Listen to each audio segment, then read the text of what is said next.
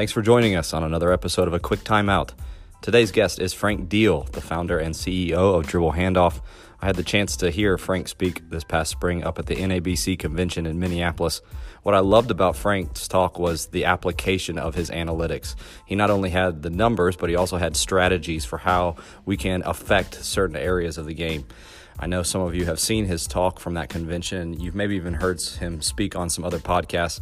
But in this conversation, I tried to ask him some different questions and come at things a little bit differently. So I hope it will provide you with some new ways to think about the application of analytics. As usual, I want to thank 323 Sports for sponsoring the episode. No matter what sport you coach, 323 can help you with uniforms, equipment, and other apparel, all at a great price and in a timely manner. For more information, visit 323sports.com. Now here's my interview with Frank Dehel. I want to welcome Frank Dehel from Dribble Handoff onto the podcast. Frank, thanks so much for joining us.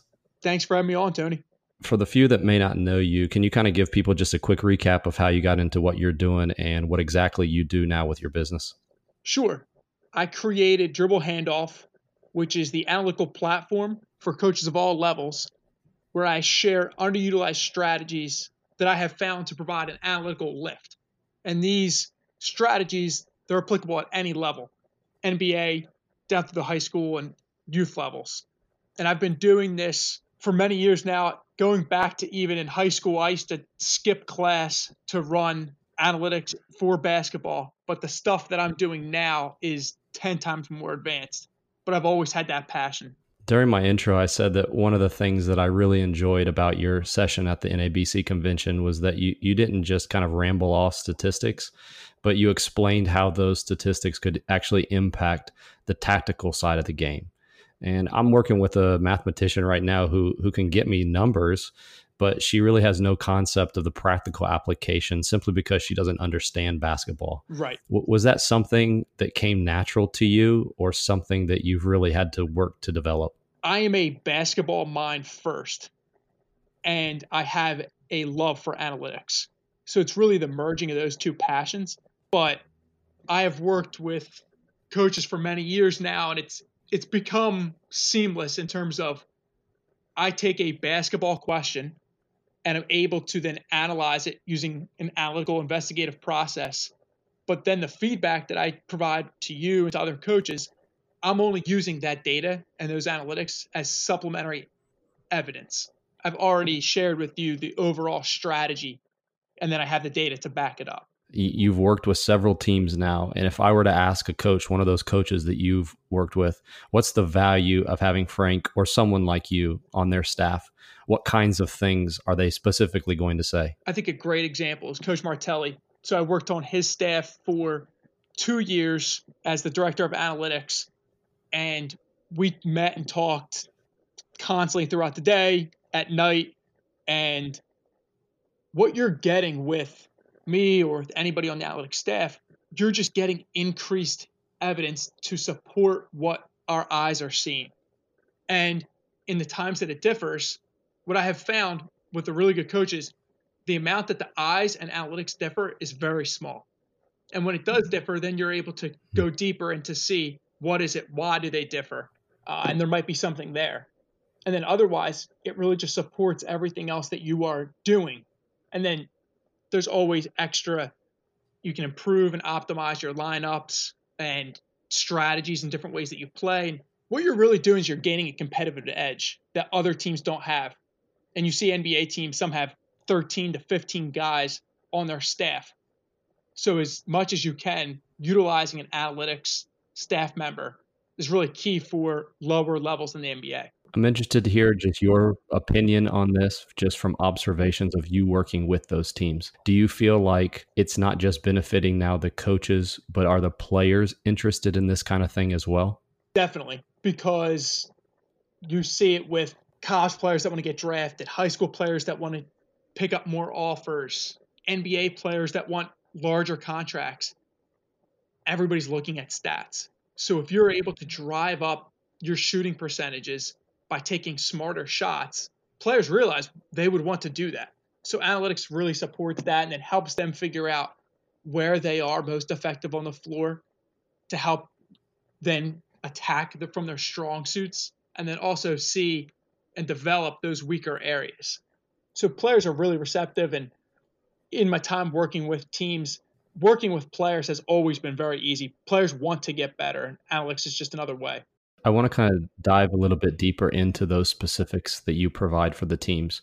The first one is related to an article that you recently wrote. I'll go ahead and link that, by the way, for those that are interested.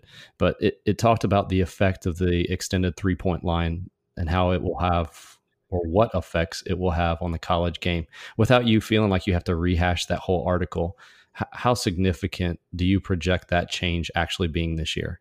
I have it at around less than a percentage, 1 percentage point off from where it was the previous year. The change is going to be negligible. The value between a mid-range shot and a three is so substantial that there would have to be a true drop off in that 3-point percentage to actually start taking more long twos. And I've seen a lot of analysts now saying with the new 3-point line, teams should start, shot fake, take a couple of dribbles in and take that long two. And my data suggests that's still not the way to go. I think that that's a trap. And I think still continue to take as many threes as you were before. The data will come in the next couple of weeks and we'll be able to start seeing it. But all of my models project that this is going to be a very small difference in 3-point percentage. Do you feel like it will impact the 2-point percentage paint shots because of the spacing that it allows for now? It definitely can. What I have found is the shots at the rim are highly effective shots, but the paint shots that are outside of the rim, outside of that restricted area, they're made at a higher rate than the outside the paint mid-range shots, but not much higher. So this will help with spacing. We'll get more shots at the rim, and it'll really drive to make a more efficient game as long as we stay away from those long twos. We've got a game today against a Division I opponent, and so I'm interested to see how your theory holds up. Definitely. On the other side of the ball now, something I see and hear coaches frequently discussing are ball screen coverages. And it seems like a lot of coaches are choosing specific coverages based on some other component of their defense, whether or not they want to speed the tempo or they want to trap ball screens. You've looked at that from the perspective of how offensive score. Can you talk about that and maybe give some suggestions based on those analytics? So I wanted to look into ball screens because, as you pointed out, ball screens are increasing at every level. We're using them more and more, and they're up 24% in the NBA and up 20% in D1. And when I studied it, I wanted to understand what types of shots should we be looking to give up. And there's so much available to us using ball screens that defensively, what types of shots should we really defend and what should we concede? And I broke down the ball screen into 8 options. The ball handler can take a runner, they can take a dribble jumper, and they can take it to the rim. Then there's the screener who can roll, slip, and pick and pop. And then there's also a third player outside of that. We can pass to a cutter, and we can also pass to a spot-up shooter. And what I found is in looking at those 8 options, by far the least too efficient options were the ball handler taking a runner or a floater and the ball handler taking a dribble jumper. And when you think about it, it really comes back down to that mid-range that we talked about, taking really inefficient shots. And meanwhile, those other 6 options, they're really efficient. So when I analyzed it from a defensive perspective, obviously, part of this is both offensive and defensive personnel and changing up our coverages. But overall, the data suggests that something like going over on the screen with a soft hedge, really forcing that ball handler into a mid-range shot, is the best outcome that we can hope for. Is one of the things that you have, the conversations that you have with your coaches, is it kind of just helping them understand what are we going to live with as far as what are we going to allow to beat us versus we have to take away everything that they are able to do? Yes. My whole thing is, especially with ball screens, you're not going to be able to guard everything. Ultimately, you have to concede something. And for ball screens, that's where I think forcing that ball handler into these inefficient mid-range runners and dribble jumpers, that's our best outcome. Typically, when we think of ball screens, I'm thinking of the defenses as the ball is being pushed to the middle of the floor. Have you seen teams use a ball screen that actually goes away from the middle of the court to then kind of space for shooters, or would that not really make any difference to you? It's a great question, and I would love to study that analytically and then get that back to you. Sure. We've kind of already discussed the ball screen, the 3-point line, some of those major trends that people typically will immediately go to. But aside from those things, do you see anything that's going to impact the game at all levels, according to how the game is being played now, that maybe we're either not doing or is only being done at the higher levels? Sure, Tony. I think something that you and I have talked about before, which is something I presented at the Final Four, inverting your offense. And when I looked at all of the data and the trends and the way everything is going, the first point is our bigs are stretchier than ever before. They're so skilled, they can shoot and make threes. And that's the first point to think about. And the second point is when I analyze post ups, and everyone said the post up is dead and it's inefficient. When I looked at it, the actual shot is inefficient, but the pass out of the post is a highly efficient shot. We get really good looks. That's because teams pay extra attention to the post. They bring double teams on the catch, on the bounce, and when we're able to get a good look coming out of that post pass, that's some of the best offense we can get. And not just in terms of post ups, but when I compared those shots to typical spot up shots and shots off screens, which are really efficient looks, those shots where we get a post pass and we get that shot, they're more efficient than even those shots. So as much as we can, we should be looking to play out of the post to get a pass. And that's where I bring up the inverted offense. If we're going to use the post to pass, we should be using our best passer, and that's our point guard. And what's great about this is we're able to get so much extra value there because guards don't practice post defense as much as wings and bigs do. So our guards that practice post moves offensively are at a huge advantage. And those guards that are bigger, 6'3 plus, they're able to take advantage of a height differential that doesn't exist potentially with a big. Now we're looking at maybe a 1, 2, 3-inch height differential, and they can win that matchup one-on-one if no extra help is brought. And I think the way the trends are going, as I mentioned, bigs are stretchier than ever before. So we can have 4 players along the perimeter and go one-on-one with our point guard inside. And I think that's a really good way of, not many teams are using this, and I think it's a really good way to generate offense. This is something that we're already implementing with our team, and I'm excited to see what it looks like. It's just like you said, it draws so much attention. You say, well, we just won't double the post. It's inevitable that those perimeter defenders will turn and at least look at the ball. And if you teach your off-ball players to use any kind of movement or interchanging on the backside, it's going to create some sort of big advantage for shooters. It's tremendous. The amount of eyes that you see all attached to the ball, and now you have your best passer there to exploit that. You get a nice, quick catch and shoot shot. It's a really good way of generating offense. Yeah, we've been doing it for only just a couple of weeks, and I'm excited to see what it looks like in an actual game.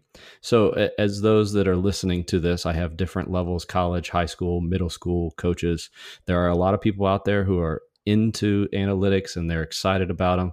There are some who are just now trying to understand them a little bit better. So for maybe that high school coach or that middle school coach that's just trying to get into it and they're maybe overwhelmed when they see all these different numbers, where should they start? What's going to matter to them as far as winning goes? The number one thing is effective field goal percentage. If you have time to do one thing, look at effective field goal percentage. When I went back and I looked at all the D1 data to see what determines winning the most, I found that 82% of games were won by the team that shot the higher effective field goal percentage in that game. So as much as other things matter, shooting really wins games. So whether it's over the course of the season or within the game specifically, tracking your effective field goal percentage is by far the most valuable thing a coach can do. Do you have any warnings to coaches who are simply following the age-old box score? I think that box score is a static measure. We can come into it and think, okay, if we hold them to under 10 threes made and force X amount of turnovers. Well, that doesn't account for maybe the game was more physical than you expected, or the pace was different than you expected. And now those static measures don't become valuable anymore. So I really find value in something like that from the box score. I think the best thing is being able to use the shooting numbers to then convert them into effective field goal percentage, and then be able to track and say, how are we tracking within a game? And then over the course of the season, how are we tracking? And then also keep a side note of what types of shots are you getting? Are you getting really good looks? Because in a game, you might be able to say, we're getting good looks. Our effective field goal percentage right now is low, but I expect it to improve. Or in the reverse, we're taking bad looks and we're shooting a high percentage. Guys, we have to get better looks. We won't be able to sustain this in order for us to win the game. Aside from those static stats, are there any analytical stats that maybe are promoted in the media or that coaches talk about that you would view as maybe being overrated? I think to some extent, plus minus can be overrated. Do you feel like that's individual plus minus or team plus minus or both? Individual, just plus minus by itself. In a game, there's a lot of static and noise to just a specific plus minus. Over the course of the season, it gains a little bit of more value and significance. But within a game, it's such a small sample size, and so much of it is overlap between playing a really good player with another player all the time. I think when you start to get into offensive and defensive net ratings, which are better measures of what plus minus is trying to determine, those are better ways of trying to understand player impact and player performance. There's so much that we could talk about. I just kind of wanted to whet people's appetite with this and get them wondering more about it and thinking more about it and introduce them to you. So before I let you go, where can people find out more about what you're doing with analytics in the game of basketball? Absolutely. Thank you. I would suggest my website, dribblehandoff.com. That has all the strategies we talked about today, as well as anything else that I've published. And then I also have a Final Four clinic session that I gave this year that has 5 underutilized strategies. And I go a little bit more in depth than the actual articles that I posted there. And you can find that on my website as well. And if you have any questions and you'd like to email me, you can email me at frank@dribblehandoff.com. Down the road, we'll have Frank on again. This is something that, of course, is always evolving, and he's great at it. And I love what you're doing, and my team has been affected by it and will continue to implement these strategies. So I'm pumped to see how those work out. So Frank, thanks so much for coming on, and thanks for all you do for coaches. Thanks, Tony. I appreciate you having me on, and I look forward to coming on again soon. Just really quickly, if you haven't heard yet about Anchor, it is the easiest way to make a podcast. It's free. There are creation tools that allow you to record and edit your podcast right from your phone or computer. Anchor will even distribute your podcast to Spotify and Apple Podcasts and other platforms so your show actually gets heard. You can even make money from your podcast, no matter the size of your audience. It really is everything you need to make a podcast all in one place. So download the free Anchor app or go to anchor.fm to get started.